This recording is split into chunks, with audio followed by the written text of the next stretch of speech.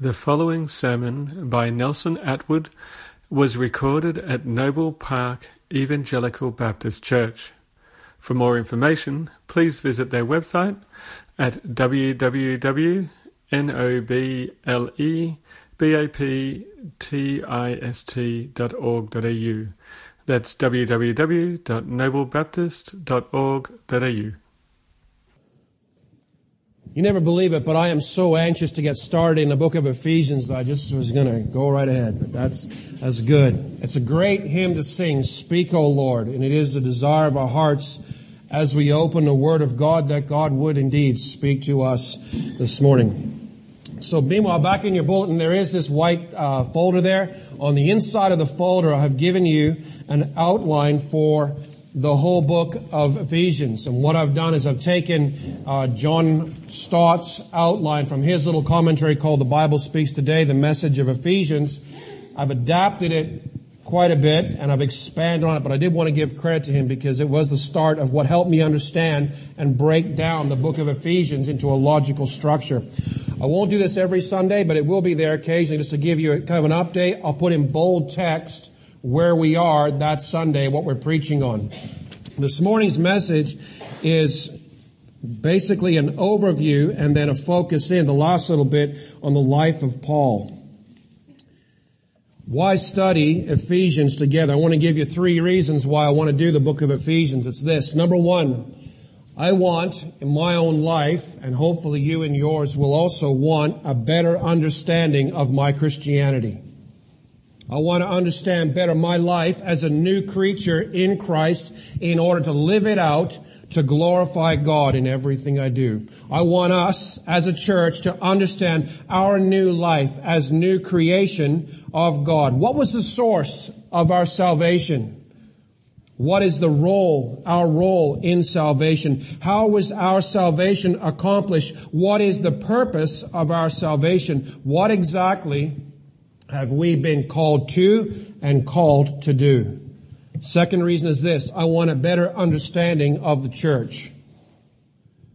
I want us to understand better the doctrine and the practice of the church as the new community of believers created by God in Christ Jesus. How was the church created? What is her makeup? What is her composition? What is her purpose?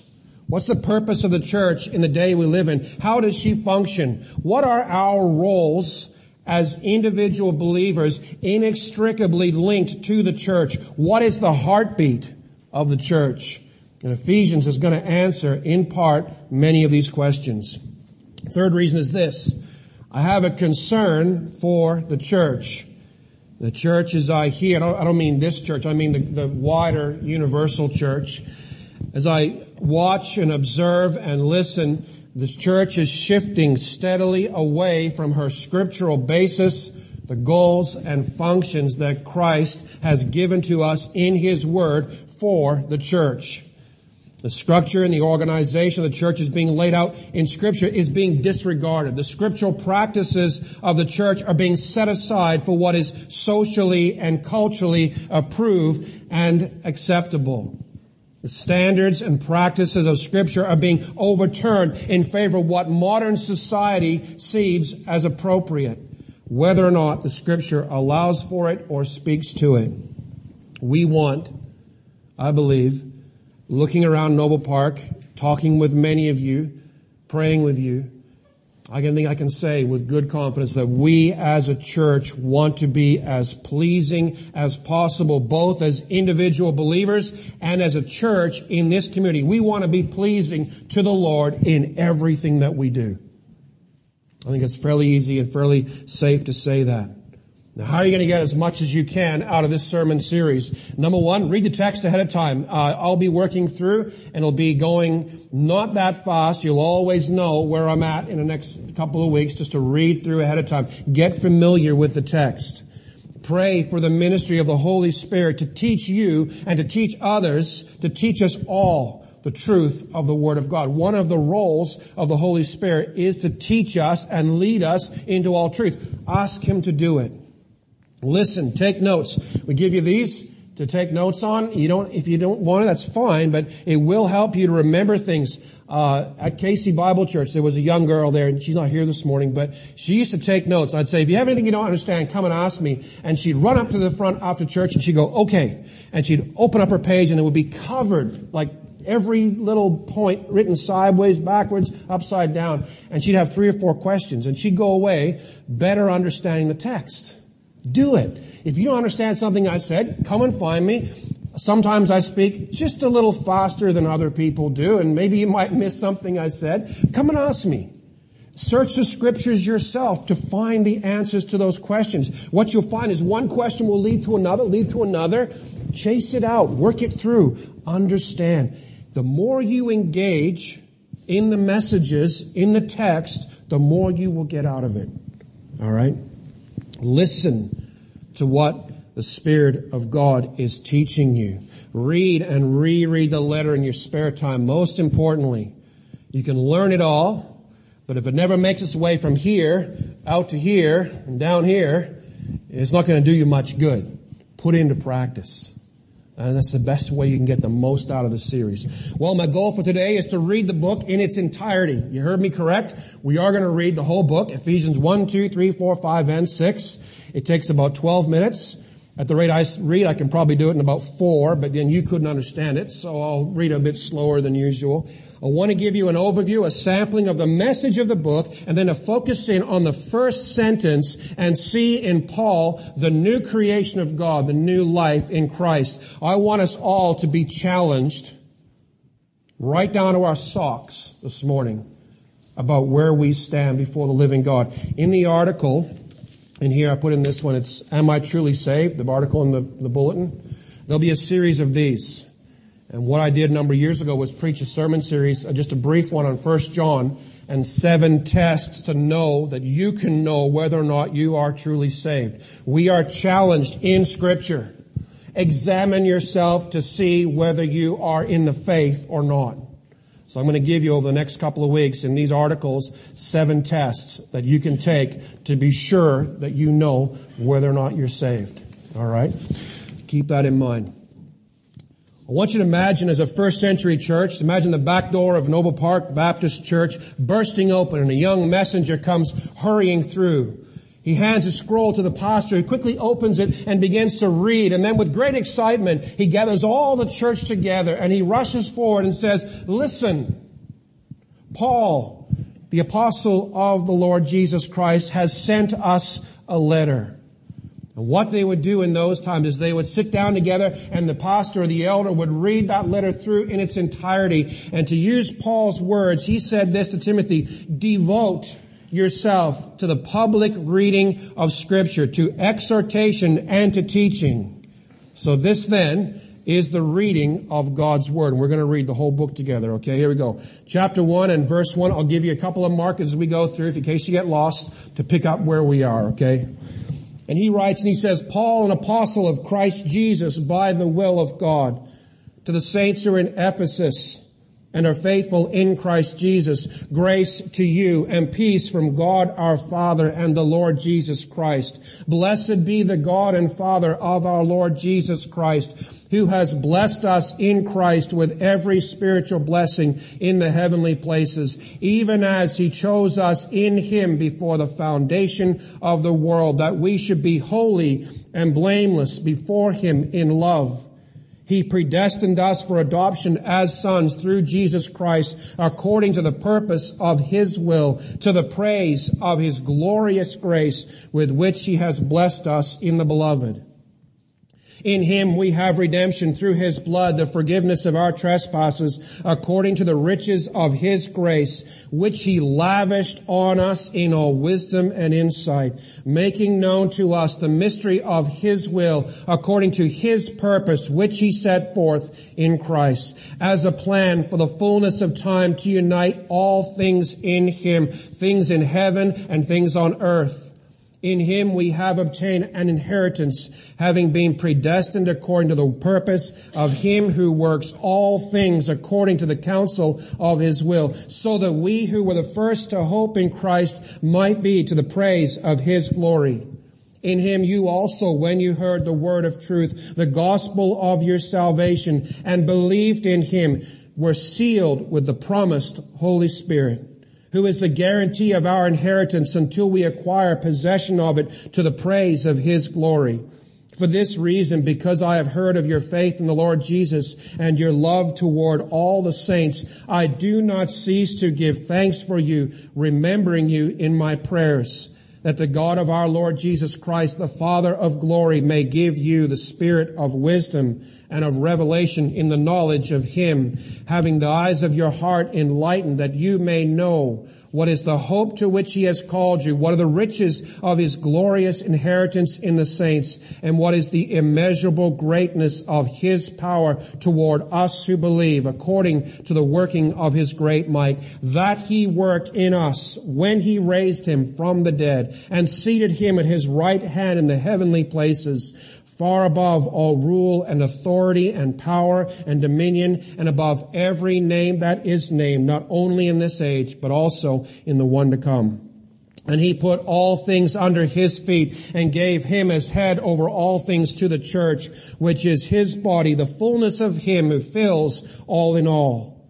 And you were dead in trespasses and sins, in which you once walked, following the course of this world, following the prince of the power of the air, the spirit that is now at work in the sons of disobedience, among whom we also lived in the passions of our flesh, carrying out the desires of the body and the mind, and were by nature children of wrath, like the rest of mankind. But God, being rich in mercy, because of the great love with which He loved us, even when we were dead in our trespasses, made us alive together with Christ. By grace you have been saved, and raised up with Him, and seated us with Him in the heavenly places in Christ Jesus, so that in the coming ages He might show the immeasurable riches of His grace in kindness toward us in Christ Jesus. For by grace you have been saved through faith, and this is not your own doing, it is the gift of God,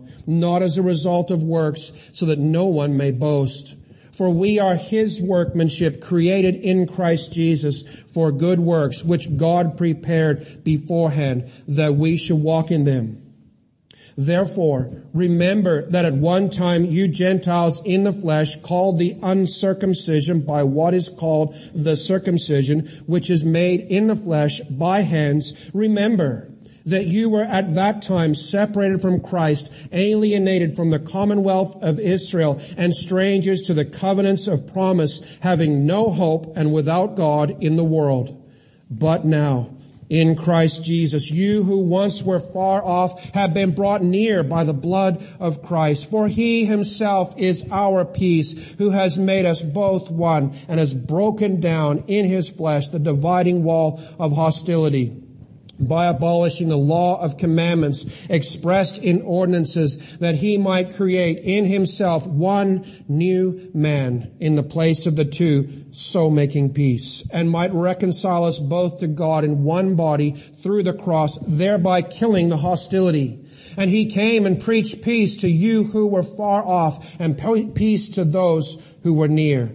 For through Him we both have access in one Spirit to the Father. So then, you are no longer strangers and aliens, but you are fellow citizens with the saints and members of the household of God, built on the foundation of the apostles and prophets, Christ Jesus Himself being the cornerstone, in whom the whole structure being joined together grows into a holy temple in the Lord. In Him you also are being built together into a dwelling place for God by the Spirit. Chapter 3 and verse 1.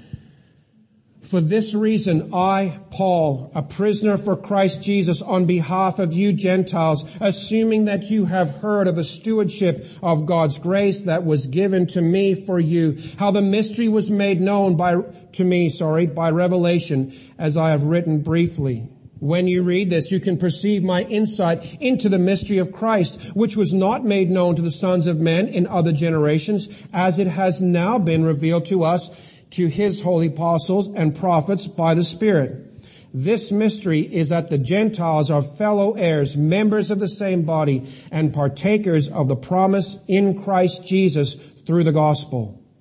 Of this gospel I was made a minister according to the gift of God's grace, which was given me by the working of his power. To me, though I am the least of all the saints, this grace was given to preach to the Gentiles the unsearchable riches of Christ, and to bring to light for everyone what is the plan of the mystery hidden for ages in God who created all things, so that through the church the manifold wisdom of God might now be made known to the rulers and authorities in heavenly places.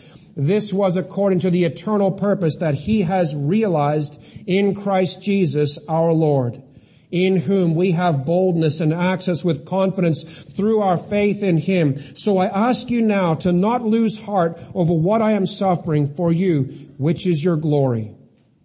For this reason, I bow my knees before the Father, from whom every family in heaven and on earth is named, that according to the riches of his glory, he may grant you to be strengthened with power through his Spirit in your inner being, so that Christ may dwell in your hearts through faith, that you, being rooted and grounded in love, may have strength to comprehend with all the saints what is the breadth and length and height and depth, and to know the love of Christ that surpasses knowledge, that you may be filled with all the fullness of God. Now to him who is able to do far more abundantly than all that we ask or think, according to the power at work within us, to him be the glory in the church and in Christ Jesus throughout all generations, forever and ever. Amen. Chapter 4 and verse 1. I, therefore, a prisoner for the Lord, urge you to walk in a manner worthy of the calling to which you have been called, with all humility and gentleness, with patience, bearing with one another in love, eager to maintain the unity of the Spirit in the bond of peace. There is one body and one Spirit, just as you were called to the one hope that belongs to your call, one Lord, one faith, one baptism, one God and Father of all, who is over all and through all and in all. But grace was given to each one of us according to the measure of Christ's gift. Therefore it says, when he ascended on high, he led a host of captives and he gave gifts to men. In saying he ascended, what does it mean? But he had also descended into the lower regions, the earth. He who descended is the one who also ascended far above all the heavens, that he might fill all things. And he gave the apostles, the prophets, the evangelists, the shepherds, and teachers to equip the saints for the work of ministry, for building up the body of Christ, until we all attain to the unity of the faith and of the knowledge of the Son of God, to mature manhood, to the measure of the stature of the fullness of Christ, so that we may no longer be children, tossed to and fro by the waves, carried about by every wind of doctrine, by human cunning, by craftiness and deceitful schemes. Rather, speaking the truth in love, we are to grow up in every way into him who is the head, into Christ, from whom the whole body, joined and held together by every joint with which it is equipped, when each part is working properly, makes the body grow so that it builds up itself in love. Now this I say and testify in the Lord, that you must no longer walk as the Gentiles do in the futility of their minds. They are darkened in their understanding, alienated from the life of God because of the ignorance that is in them, due to the hardness of heart. They have become callous and have given themselves up to sensuality, greedy to practice every kind of impurity. But that is not the way you learn Christ, assuming that you have heard about him and were taught in him as the truth is in Jesus, to put off your old self, which belongs to your former manner of life and is corrupt through deceitful desires, and to be renewed in the spirit of your minds, and to put on the new self, created after the likeness of God in true righteousness and holiness. Verse 25 of chapter 4. Therefore, having put away falsehood, let each one of you speak the truth with his neighbor, for we are members one of another.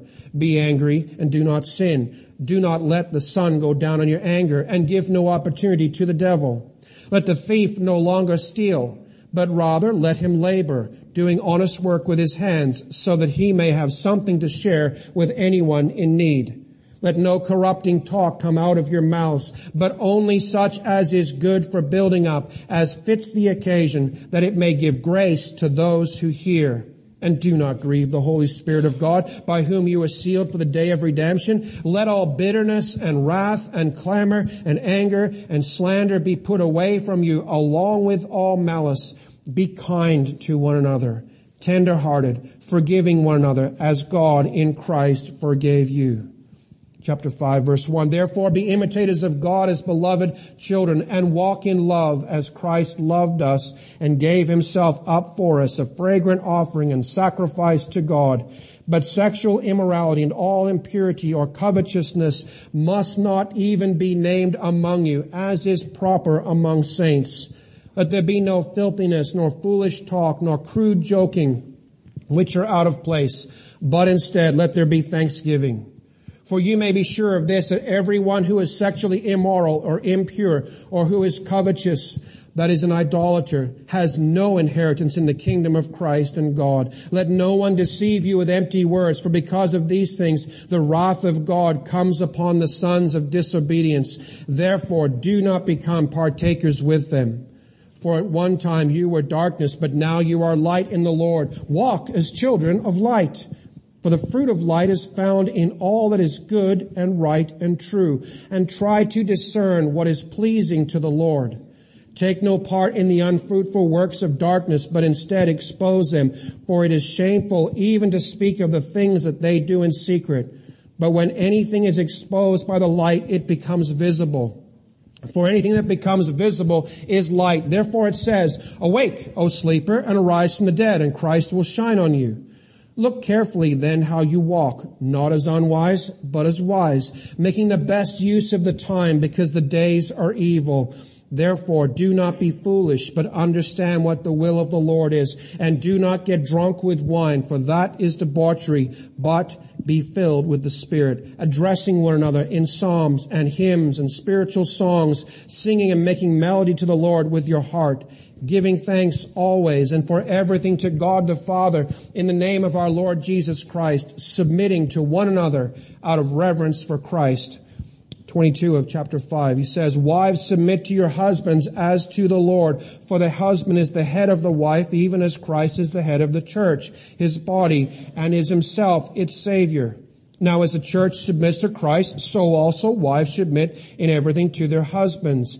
Husbands, love your wives as Christ loved the church and gave himself up for her, that he might sanctify her, having cleansed her by the washing of water with the word, so that he might present the church to himself in splendor, without spot or wrinkle or any such thing, that she might be holy and without blemish. In the same way, husbands should love their wives as their own bodies. He who loves his wife loves himself. For no one ever hated his own flesh, but nourishes and cherishes it, just as Christ does the church, because we are members of his body. Therefore, a man shall leave his father and mother and hold fast to his wife, and the two shall become one flesh. This mystery is profound, and I am saying that it refers to Christ and the church.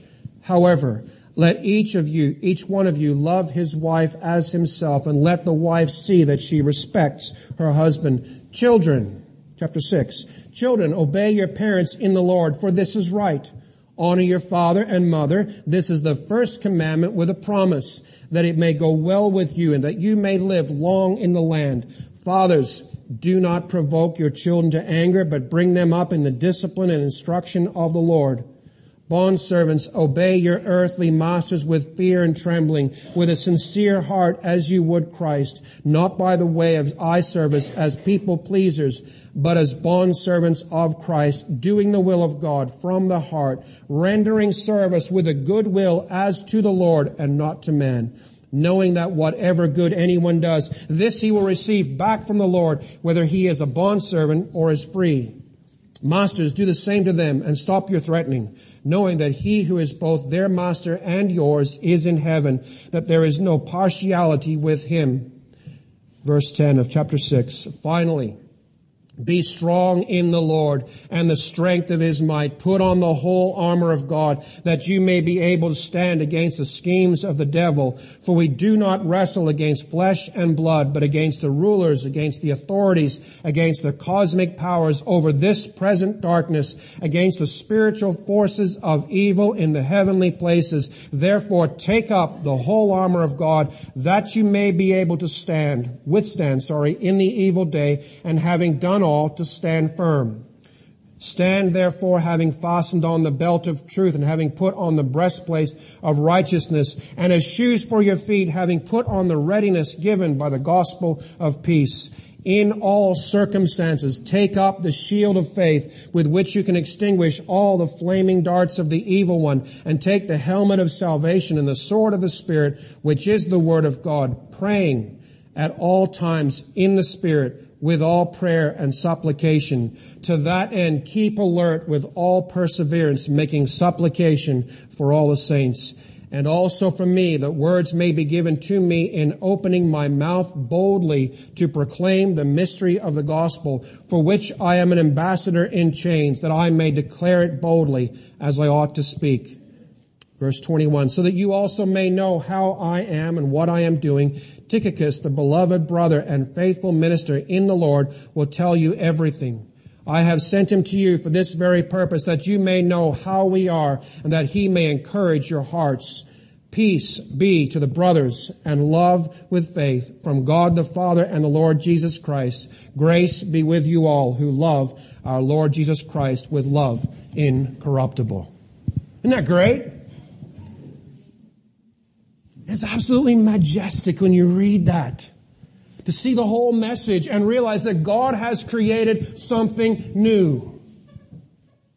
We are new creatures in Christ. We have been included in a new community, the church of the living God.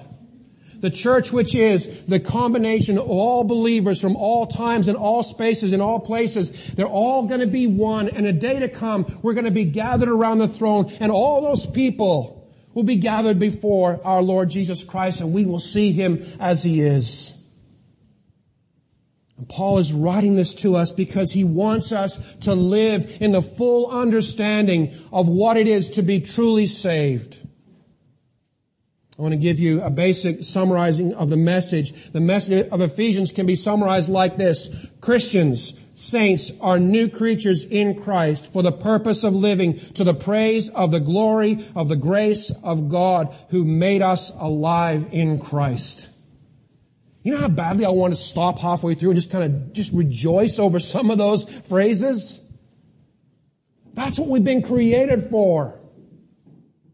He didn't just save us so he could put us in little boxes and we could be little Christians running around doing little Christian things. He saved us that we might be to the praise of the glory of his grace. Sitting down there this morning, you know what through my mind? How great a sinner I am before God. But how much greater is God's grace? How much greater was his kindness toward us, toward me? I'm the worst sinner I know. But what a great Savior we have. That he saved us. Why? Because somebody put a gun to God's head and said, you better save Nelson? No. Because he saw one little thing in me that was worth of something? No. He saved me because he had kindness and mercy and love on a totally undeserving sinner. We are new creatures in Christ. We have been brought into the community of Christ called the church, which is the Father's family and the Son's body and the temple of the Holy Spirit. We are new creatures in Christ. We're called to live according to a new standard of behavior that reflects and portrays Christ. We're to put off the old person and put on Christ. We as new creatures in Christ are called to reflect and portray Christ in our relationships, our marriage relationships, our family relationships, and our work relationships. And finally, as new creatures, we are to be armed and prepared and ready to fight the warfare of spiritual battles. Ephesians, to sum it up, is all about the new creation of God in Christ. Go through your book of Ephesians. It takes 15 minutes. I think I just I time myself. It's about 15 minutes to read through. And mark in your Bible. Take a little pen and mark all the times you see in Christ or in Him when it refers to Christ over and over and over again. Paul will say that same thing. It's all about being in Christ.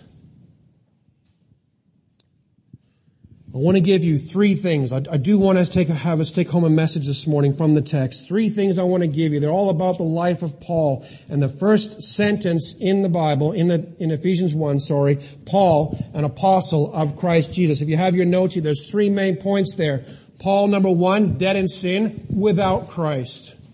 The second main point is this: Paul transformed by beholding the glory of Christ. And thirdly, Paul, a new creature in Christ. So first of all, there he is, Paul. Who was he? Where did this man come from? He calls himself Paul here, but in all his New Testament letters, he always refers himself to Paul, the apostle, or Paul, the bondservant of Christ. But we do know that Paul had two names. He was born with a Jewish name, a Hebrew name, Saul. And he's also had what they call a cognomen, which was his Latin name, which is Paul. And halfway through the book of Acts, in Acts chapter 13, I believe it is, the Bible says that Saul, who was also called Paul, and they carried on. And from all the rest of the way through the New Testament, he's simply known as Paul. Saul, by the way, in case you don't remember, the first king of the Old Testament and the people of Israel, he was the great big tall guy. And I think Saul has something to do with height and stature. But you know what Paul means? Little. I thought, that's cool. Because most of you don't know this, but Paul was a fairly short guy, according to tradition. But he also saw himself as little, as small in the eyes of God. He said, I'm Paul. For simplicity's sake, as we go through this, I'm just going to refer to him as Paul all the way through to save the confusion.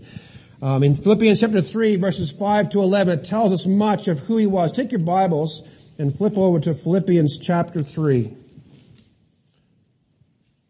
We'll read verses 5 to 11 just to get a flavor of this man and a sense of what it was to come to know Christ, to be a new creature in Christ. Let's read verses 5 to 11 of Philippians 3. He says, actually, let's read back a bit. We'll read verse 4. Though I myself have reason for confidence in the flesh also, if anyone else thinks he has reason for confidence in the flesh, I have more. Circumcised on the 8th day, of the people of Israel, of the tribe of Benjamin, a Hebrew of Hebrews, as to the law, a Pharisee, as to zeal, a persecutor of the church, as to righteousness under the law, blameless. But whatever gain I had, I counted as loss for the sake of Christ. Indeed, I count everything as loss because of the surpassing worth of knowing Christ Jesus my Lord, for whose sake I have suffered the loss of all things. I've lost my place, I'm sorry.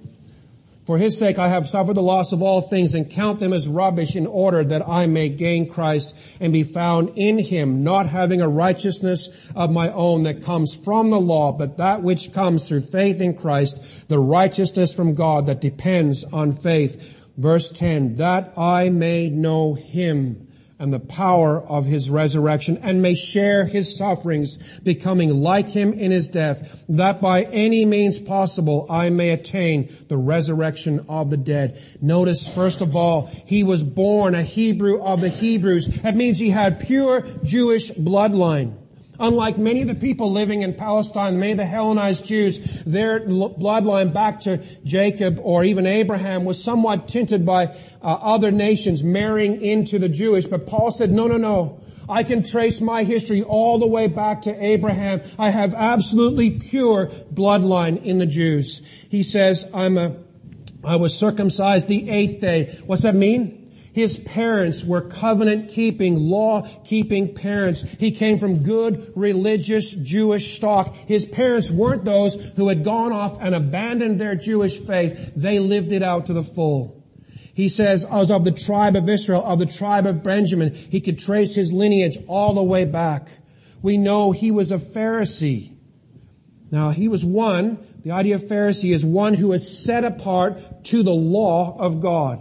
He was the most popular of all the sects within Judaism. He was a devout practitioner of the law. Some of you may know that the Pharisees added something like 648 additional laws to all the law of Moses. They called it the protecting law. So to keep them from breaking the law, they added all these other laws as a layer to keep themselves from breaking the law of God. He was a Pharisee. Pharisees knew far more of the Bible than most of us will ever know in all our lifetimes. They learned, some of them memorized vast portions of the Old Testament, that thick side of your Bible. They knew it by heart, some of them. They were the ones who were the closest to our Lord Jesus Christ in their doctrine and their theology compared to all the other sects in Israel. But they missed the point. The reason why you see Jesus in the Gospels so often combating with the Pharisees and going back and forth against each other, he hardly ever spoke to the Sadducees and the Herodians and the priests and the Levites, but he was always going at it with the Pharisees. Why? The reason is the Pharisees were so close to Jesus in their doctrine and theology, but like the old saying goes, so close, yet so far. They completely missed it. They were pursuing righteousness by the keeping of the law. To Paul the Pharisee, eternal life was achieved by devout keeping of the law. They missed it because they were so close but so far away. He was also, we know from Acts 22, a Roman citizen. Now, there are different levels of Roman citizenship. You could be a Roman citizen that got given his citizenship by a gift from the Caesar or one of the other higher-ups, or you could be born into it. So unlike many of his other fellow Roman citizens, he was born into Roman citizenship. He had the highest level in the place of society and anywhere around him, especially amongst his people. He was a Roman citizen. He was a pure Jew. He was a Pharisee. As he says, in regards to keeping the law, I was blameless. You pulled Saul in front of the courts and say, well, he broke this. He could say, no, I didn't, and he could prove it. He was absolutely blameless before the law. He was also highly educated. We know from Acts as well. He was trained at Gamaliel's feet and one of the greatest teachers. It's like going to Oxford or Cambridge or Monash Uni, one of the best unis around, wherever it is that you have as the highest uni around. That's where he went. Gamaliel was one of the most respected teachers of his time, and Paul could say, I went to his school. I was in the top of my class. He was highly educated. I have a suspicion. You see, you can't prove it. And I said, no, I can't prove it. But given what Paul was doing, given when he was doing it and where he was doing it, I would suspect that Jesus and Paul came face to face somewhere along the course of Paul's life. You say, you can't prove that. No, I can't. But when I get to heaven, I might actually ask Paul, did you guys see each other prior? It just makes sense. He was there at the right time. But Paul was trained at the feet of Gamaliel. He had a zeal for God. He wasn't just a cultural Jew. He wasn't just a guy doing the thing, eating the food, going to the feast, singing the songs, clapping their hands, woo-hoo, go home again, do his own thing. No, he was a zealous guy. He had an absolute zeal for God. He was so zealous for God, and he so much hated these ones who were followers of the way. He persecuted them to the point of going into their homes, grabbing them, dragging them out. Some of you remember some of the stories coming from behind the Iron Curtain when the church was being persecuted in Soviet Union and places like that. Soldiers going into homes, dragging Christians out, beating them up. Paul was known. He actually says, I beat them. He was so zealous for God. He was willing to do this. He even went to the point of saying, it isn't enough just to get all the Christians in this city. I'll get letters of authority for the high priest. I'll go to another city and I'll beat them up over there as well. Paul was zealous. And you know what? At approximately 30 years of age, Paul had it all. He had wealth. As a tradesman, a Pharisee, a Roman citizen, he had a highly regarded education. He had connections and influence with the powerful and the elite. He knew the Word of God backwards and forwards. He was zealous for God, but he was radically misguided. He was also spiritually dead in sin. Absolutely dead. You read Ephesians 2. When he writes those words there, but you were dead in sins and trespasses, spiritually dead, cut off from God, without hope. That's what he says. That was Paul.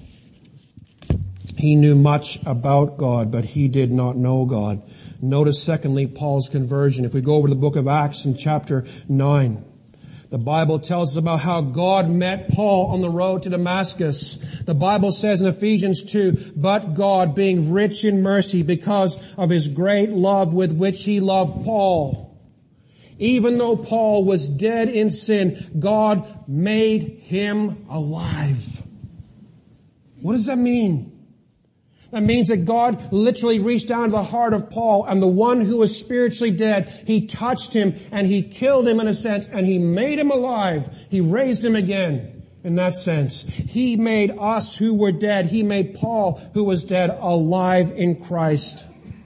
Paul was confronted by the glory of the risen Lord Jesus Christ on that road. He was transformed from the heart outwards, like 2 Corinthians 3:18 says. We all, with unveiled face, beholding the glory of the Lord, are being transformed from one degree of glory to another. For this comes from the Lord, who is the Spirit. That was Paul's experience. He wasn't just writing it for us to listen to. He could say, that was my experience. I saw the glory of the Lord. My eyes were blinded by it. But God met him and God confronted him. He knew about his sin. Brothers and sisters, listen. One of the things that really concerns me, and especially here, I don't want to pick on anybody, but especially among some of the younger generation, my generation and down. And you hear stories of conversion, and one thing I find very frightening is the lack of the mention of a realization of their sinfulness before God. We have made a fundamental error in the church. We have begun to preach the gospel and push sin away. We make the gospel all about how God wants to give you a great life. God wants you to have the best of everything. God can complete your life if you just trust in Jesus. Like everything else is okay. Just add Christ to the mix. Heresy is what that is. Sorry. But it's true. Paul understood his sin. I was listening to a young lady telling me a testimony last weekend. And she was telling me about how she was confronted with the grace of God. And what deeply impressed her heart was her own sin. And she sat there in her chair weeping because of her sin. Martin Luther used to roll around the cell of his little monk cell in Germany back in the 1500s. And before he came to know Christ, he would roll around his cell groaning in the middle of the night, my sin, my sin, my sin. He couldn't get over how great his sin was. And after he got saved, he said he could hear him as he prayed on his knees in the middle of the night, the grace of God, the grace of God, the grace of God. Paul was confronted in that moment. He saw his sinful state. Paul saw himself as dead in sin. He makes so much of that in Ephesians 2, Romans 1-3, Galatians, and so on, all through his epistles. The issue of sin is brought up again and again and again. And it must be brought up with, we must be confronted with our sin. And one of the things we're going to see as we go through Ephesians is the reality and the importance of being confronted with our sin and the absolute glory of the holiness of God.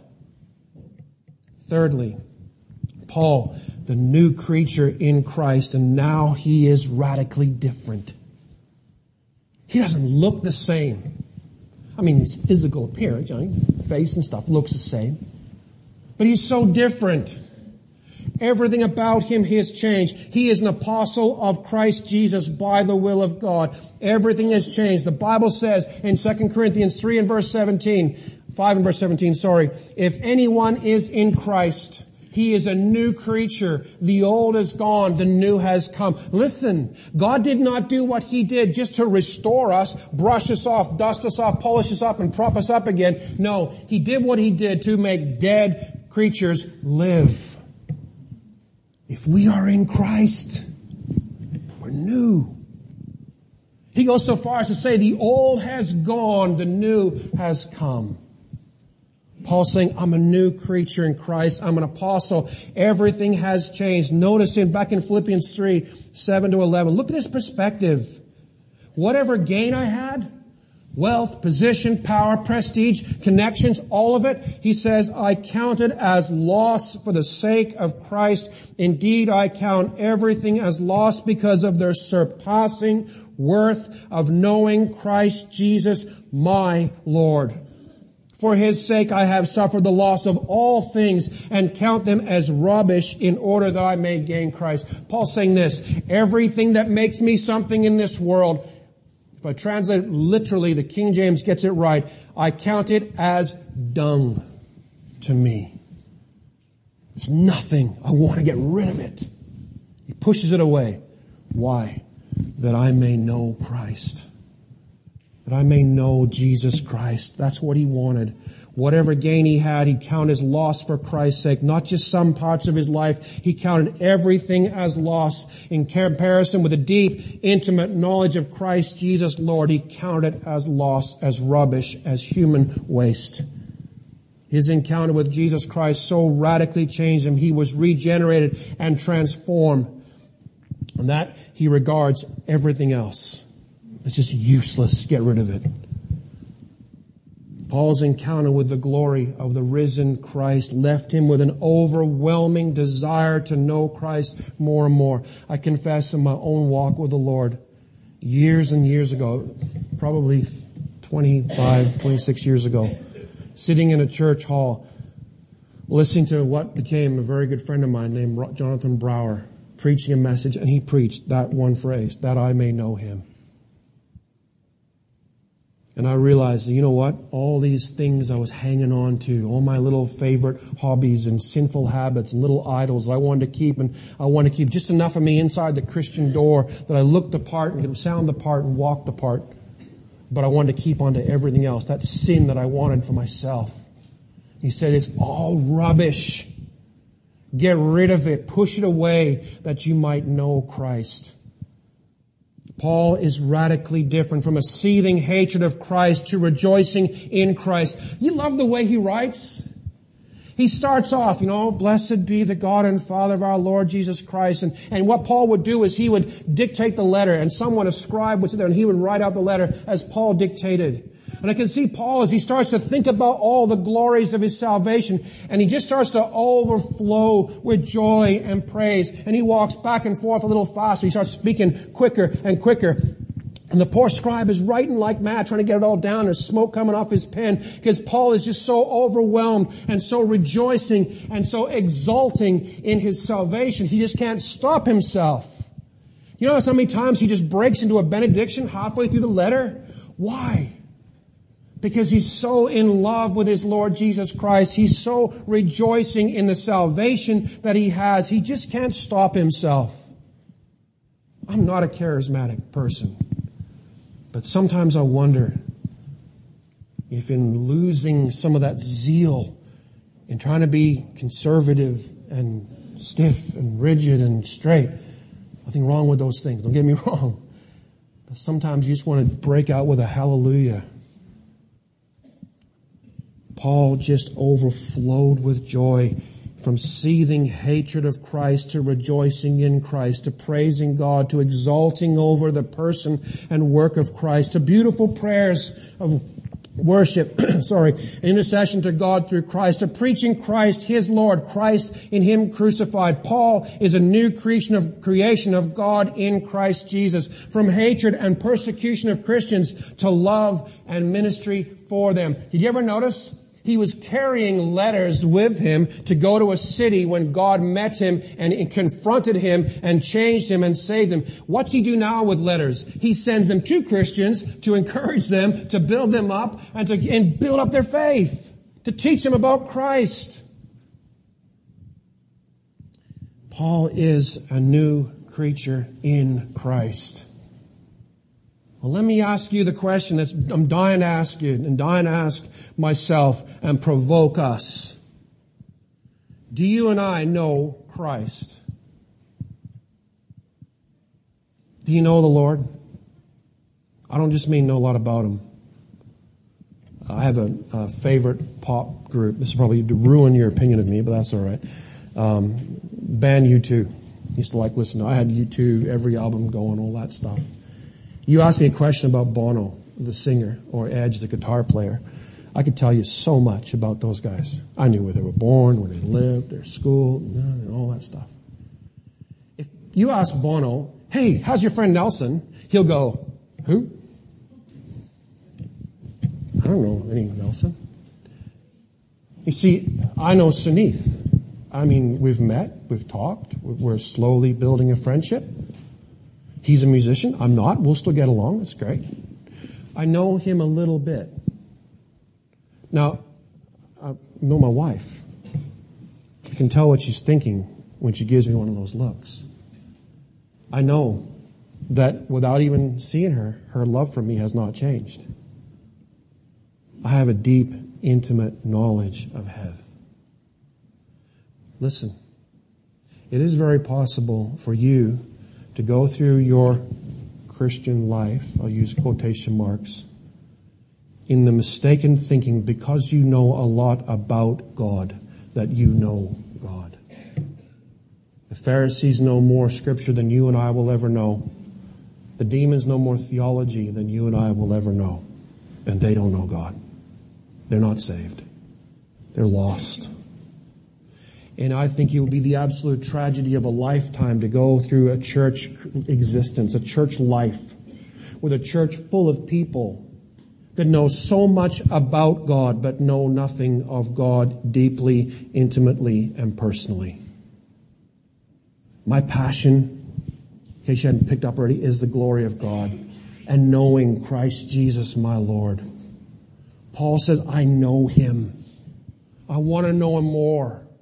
So my question to all of us is, do you and I truly know Christ? Can you and I truly say from the very depths of our soul, as the Spirit of God is our witness, He is my Lord.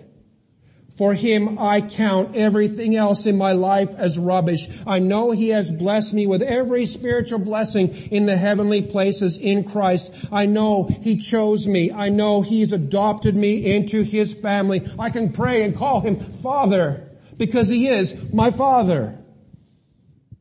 I know I have been redeemed. I know I have been forgiven from my sin. My conscience is clear and clean before God. My guilt is gone. I know whom I have heard and in whom I have believed. Can you truly say this morning, like John Newton, as he wrote the hymn, I once was blind, but now I see. I once was lost, but now I'm found. I once was dead in sin, but now I am alive in Christ Jesus.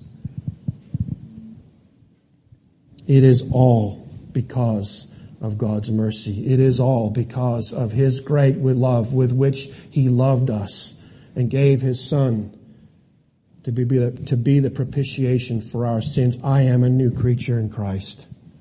As we start this series in Ephesians, I want to challenge us all, every last one of us. I don't care if you're an elder or a pastor or you just walked in the back door for the first time. Paul wrote in 2 Corinthians, examine yourself to see whether you are in the faith or not. Take a long, hard look, brothers and sisters. It would be the greatest tragedy, like I said before, to go through your whole life thinking that something is true and discovering too late that it's not. Take a look at 1 John. There's all kinds of tests in the 1 John book that will help you to discover and determine for sure whether you truly know the Lord Jesus. If you cannot say for sure that your experience is that of God, to know Him like that, but if there is within your heart a burning desire, you feel the Spirit of God drawing you, pulling you close to Him, I plead with you, cry out to God for forgiveness. He will open your eyes and you will see. Cry out to God for forgiveness of sin, to be made a new creature in Christ. He will do it. He is drawing. That's the one that's drawing you closer. If you're not sure and if you need some help, you got questions you want to ask, please don't walk out that back door. Come and find me. I'll stay here all night if I have to talk with you and pray with you and show you Scripture and help you see what it means to truly know the Lord Jesus Christ as your Savior.